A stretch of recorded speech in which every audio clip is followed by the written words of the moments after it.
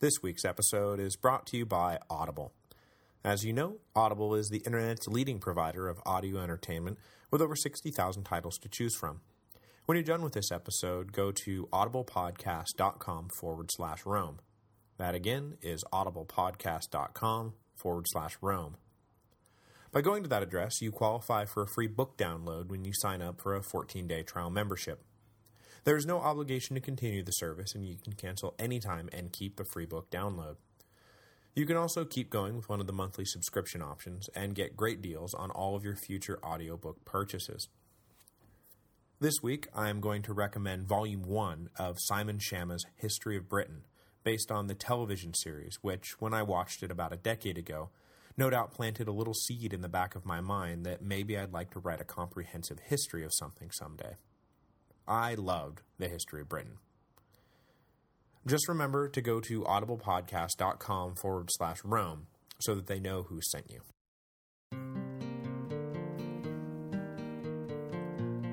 Hello, and welcome to the History of Rome.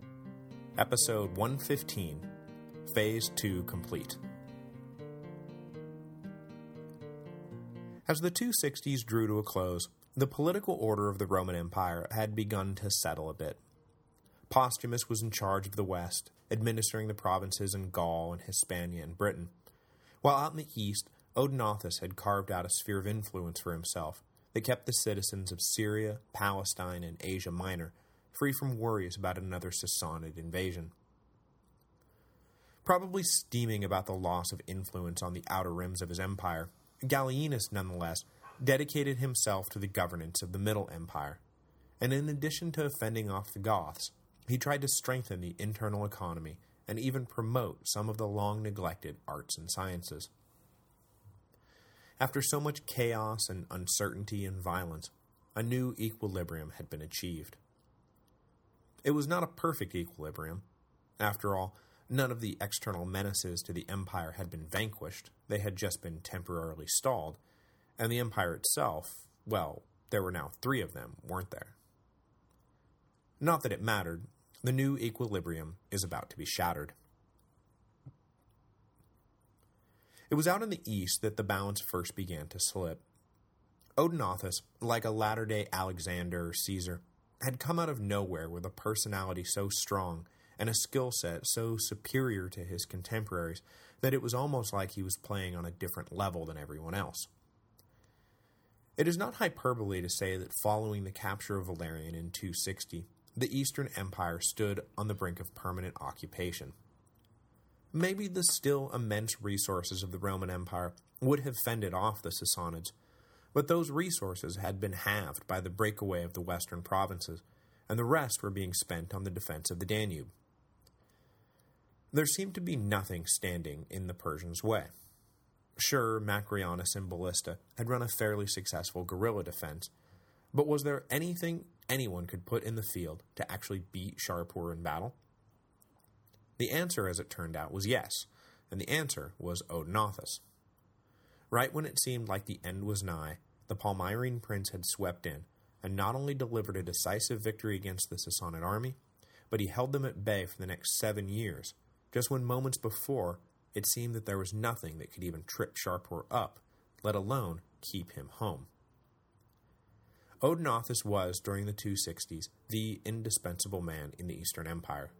Without him, all would be lost.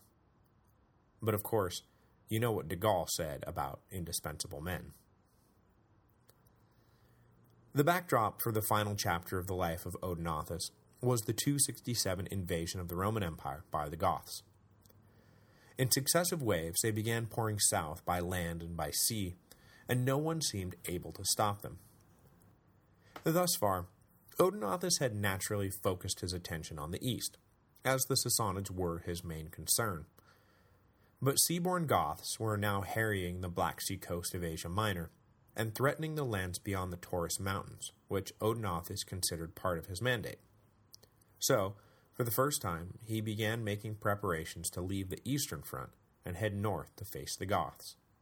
But he never would get to face them. The indispensable man of the East did not die in battle or succumb to plague or go out in a blaze of glory.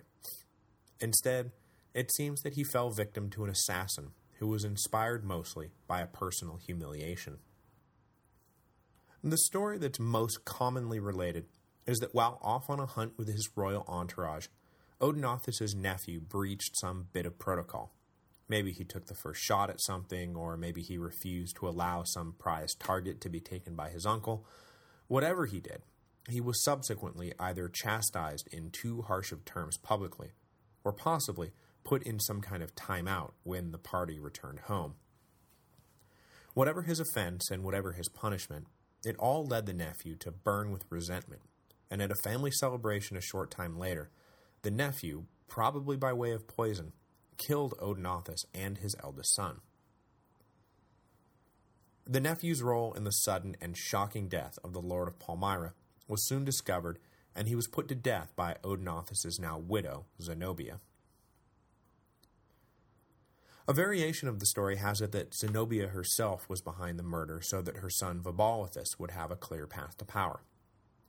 In this telling, the older son who died along with Odenathus was from Odenathus' previous marriage, and was thus standing between Vabalithus and the throne. Given the fact that this follows the familiar wicked stepmother trope that the Romans so loved, modern historians typically discount this version. Another version has it that Gallienus instigated the murder because he feared the growing power of Palmyra. But this too is usually dismissed for a number of different reasons, the main one being that the death of the protector of the East opened up Gallienus' flank to the Sassanids right at the moment when he was preparing to go fight a major campaign against the Goths. Maybe if the murder had occurred when there was less imminent danger to the empire, we could indulge in that particular conspiracy theory. But really, Gallienus killing Odenathus at that moment would have been the height of folly. In the immediate aftermath of Odenathus' death, there was a great deal of confusion about who was now in charge. Odenathus' authority had been a personally held grant from Gallienus. So, did power now devolve back to the Roman governors, or did Odenathus' son inherit his father's titles? With everyone just kind of looking at everyone else, Zenobia stepped forward and simply acted as if her husband's death meant that of course Vabalithus would inherit all the power ceded to the family by Gallienus. But of course, since Vabalithus was still a young child, Zenobia herself would have to act as regent, which means that unless you have a mind to stop me, I am now in charge around here. With shrewd political sensibilities and the backing of one of her husband's top generals, an experienced soldier named Zabdus, Zenobia was able to assume all the powers Odenathus had claimed before any other rival could even muster a counterclaim. Tied up on the Danube with the Gothic invasion, Gallienus couldn't spare the time or attention it would take to weigh in on the subject. He did send a trusted lieutenant east to make sure that the queen understood who was really in charge, but, signaling who she thought was really in charge, the emissary was treated with less dignity than a man of his rank would have expected, and he soon packed up and left in an angry huff over Zenobia's calculated haughtiness.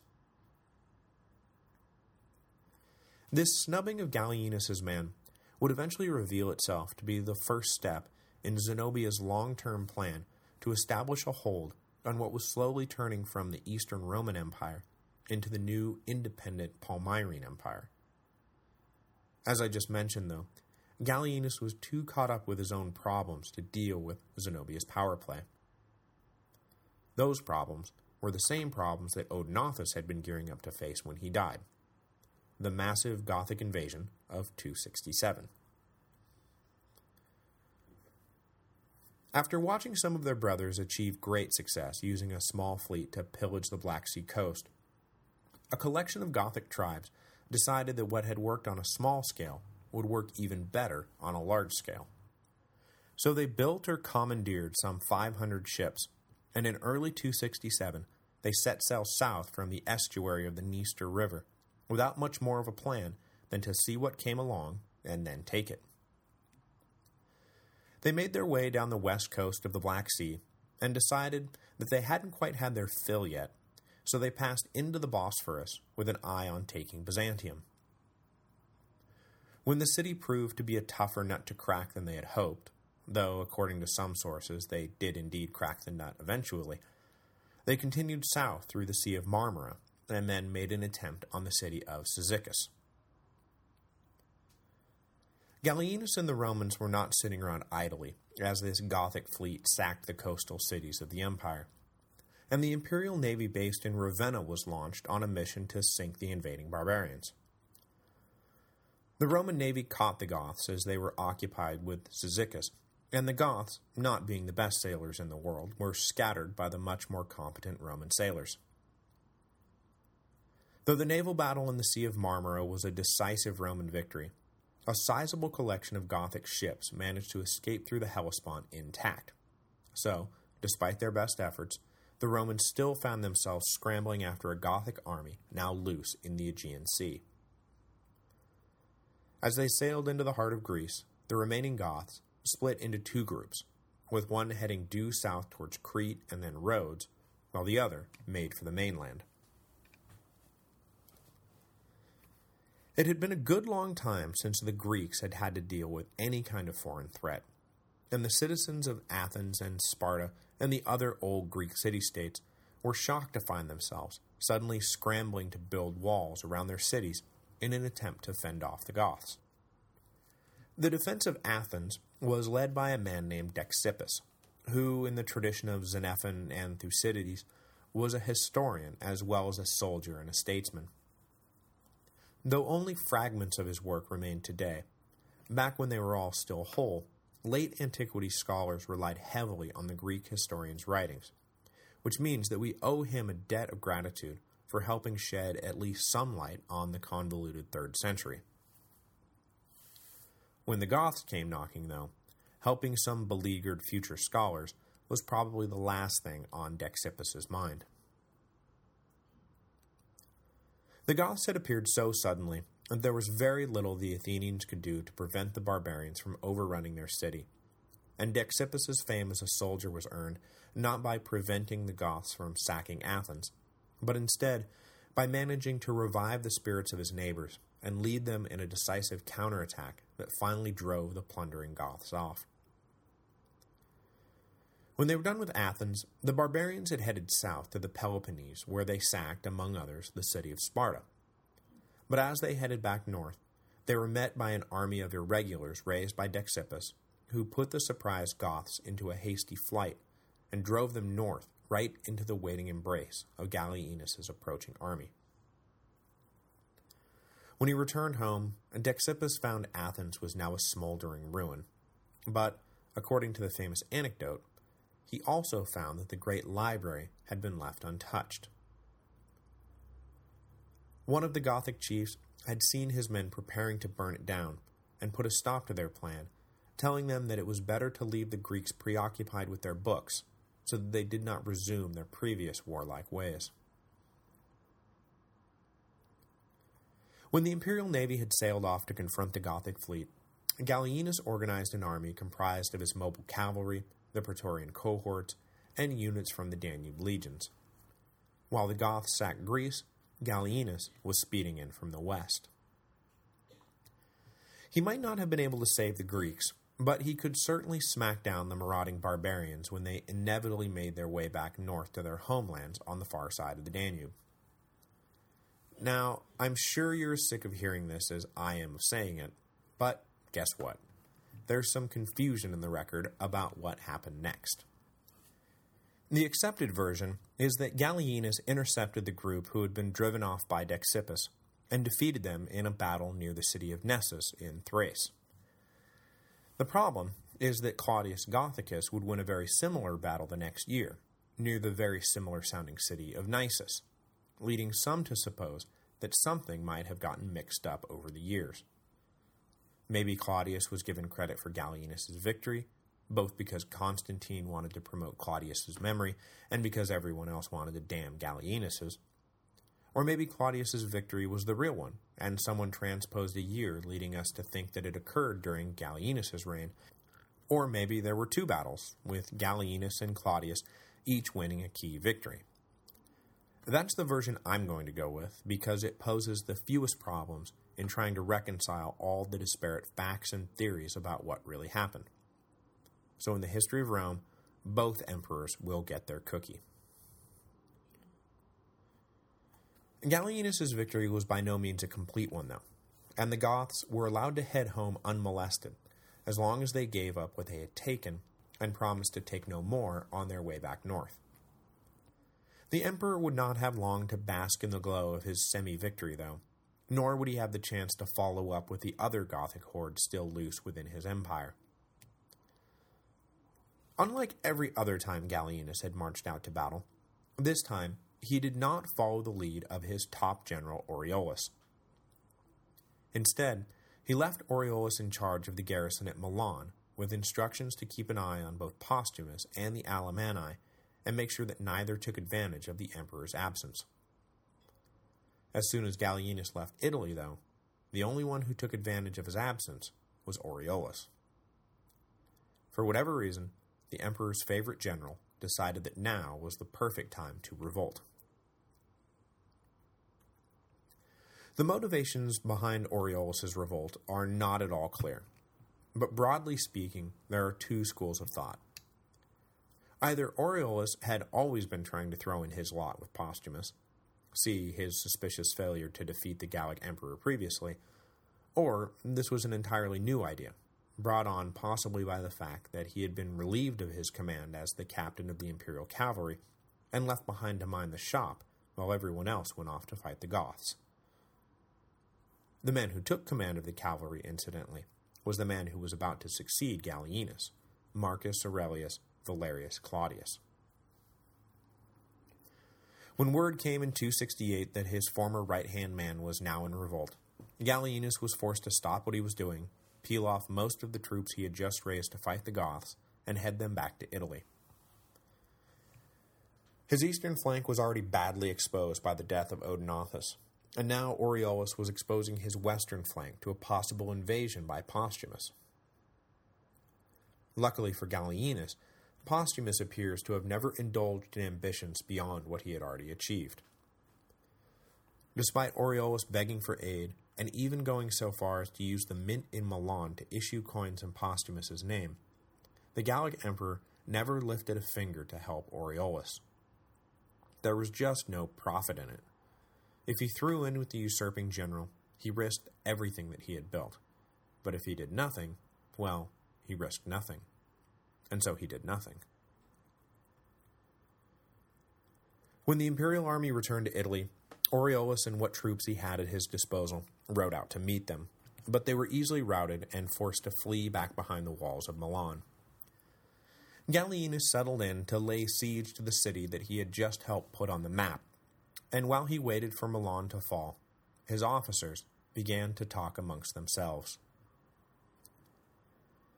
Though I did say last week that much of the supposed dissatisfaction with Gallienus can be traced back to the biases of the senatorial class, that does not mean that there was no dissatisfaction at all. It appears that a cabal of officers, many originating in Illyria, had begun to grow disenchanted with Gallienus' leadership. Just because defending the borders from invasion while simultaneously bringing Postumus and the Palmyrines to heel seemed really hard, well, that did not mean that it was impossible, and many of the career soldiers in the upper ranks believed that if they had a chance, that they could do a better job than Gallienus. Now, this is, of course, a common belief among, well, anyone who isn't actually in charge, but in this case, it may have been true. Aurelian, who was dealt almost exactly the same hand as Gallienus, was able to do in just 4 years what Gallienus had been unable to do in 8. So eventually, all this insubordinate talk became serious, and a plot was hatched. We will probably never know exactly how Gallienus was assassinated, nor who exactly was in on the plot, but the most dramatic account has it that the murder was the result of a clever ruse. Late in the evening, one of the conspirators burst into Gallienus' tent to tell the emperor that Aureolus was leading his men out of Milan on a night raid. Not even pausing to don his armor, Gallienus rushed out of his tent and mounted his horse to go assess the situation for himself, but as soon as he was caught alone and exposed outside the camp, he was cut down by the waiting assassins. It is of course debatable whether this particularly fantastic story is true, but there is no doubt that a conspiracy of top officers got together and killed Gallienus, maybe by the sword and maybe by poison, in 268 AD. Later revisions to history have Gallienus recommending Claudius as his successor, though it seems highly unlikely that Gallienus really spent his dying breaths making noble suggestions about the best man to succeed him. Gallienus was 50 years old, and had been emperor first with his father and then by himself for a remarkable 15 years. When Gallienus died, the officers did indeed rally around Claudius, the captain of the cavalry, which may help explain the later stories about, wink wink, Gallienus recommending Claudius for the job, and then the Senate fell quickly into line. If Aureolus thought the death of his former master would mean that he could extract himself peacefully from Milan, though, well, he was in for a bit of a surprise. Far from granting Aureolus amnesty, Claudius made it clear that everyone inside the city walls was as good as dead if Aureolus's head wasn't brought to him immediately. So, inside Milan, a similar conspiracy of officers dispatched with their chief, and then they came out to make peace with the new emperor, who, once Aureolus was dealt with, was feeling pretty magnanimous. He went so far as to order that Gallienus's family should not be harmed in any way, but the order didn't make it to Rome in time to stop the revenge-minded Senate from executing Gallienus's brother and Gallienus's son. Up in Gaul, Postumus watched all of this with a mixture of satisfaction and concern. He had to have been pleased with himself for avoiding getting tangled up in the fight between Aureolus and Gallienus, which had now led to the assassination of both men. But a new leader in Rome meant new policies, and Postumus had to have known Claudius, if not personally, then at least by reputation. And if Claudius's dissatisfaction with Gallienus in any way stemmed from the emperor's inability to reclaim the Gallic provinces, well, that didn't bode well for Postumus at all. Fortunately, he would never have to face Rome's final attempt to recapture the West. Unfortunately, it's because he wound up, in the end, sharing the fate of Gallienus and Aureolus and Odenathus. Postumus's rule had been mostly unopposed, but brief revolts or mutinies had flared up here and there in keeping with the times. In either 268 or early 269, one of his officers along the Rhine decided to make a bid for the throne and had himself declared emperor at his home base in Mainz. Postumus quickly raised an army and marched in to put the usurper down, and in short order the revolt was squashed. The problem for Postumus was that now his soldiers wanted to sack Mainz, to punish the city for its disloyalty, yes, but mostly to carry off the wealth of the city for themselves. But Postumus was the emperor of everyone, and it really wouldn't do to let his army just go and sack one of the key urban centers of his domain, so he ordered the city left untouched. This ticked off his men something fierce, and in a fit of rage they cornered Postumus and killed him. The rash murder left the Gallic Empire without a leader, and after some confusion, one of Postumus's officers, a man named Marcus Aurelius Marius, finally stepped forward and attempted to seize power. But he only lasted a few days before being brushed aside and killed by a man named Victorianus, who came from an extremely wealthy family, and whose mother apparently opened up the family bank accounts to buy her son the throne. The near-simultaneous deaths of Odenathus, Gallienus, and Postumus brought to a close the second phase of the crisis of the 3rd century. At the beginning of Phase 3, their successors will duke it out to see whose vision of the future will reign supreme. In the East, Zenobia dreamed of creating a permanent, independent Palmyrene empire. In the West, Victorianus dreamed of simply trying to hold together what Postumus had built, and in the middle, Claudius and his soon-to-be successor Aurelian dreamed of reunification.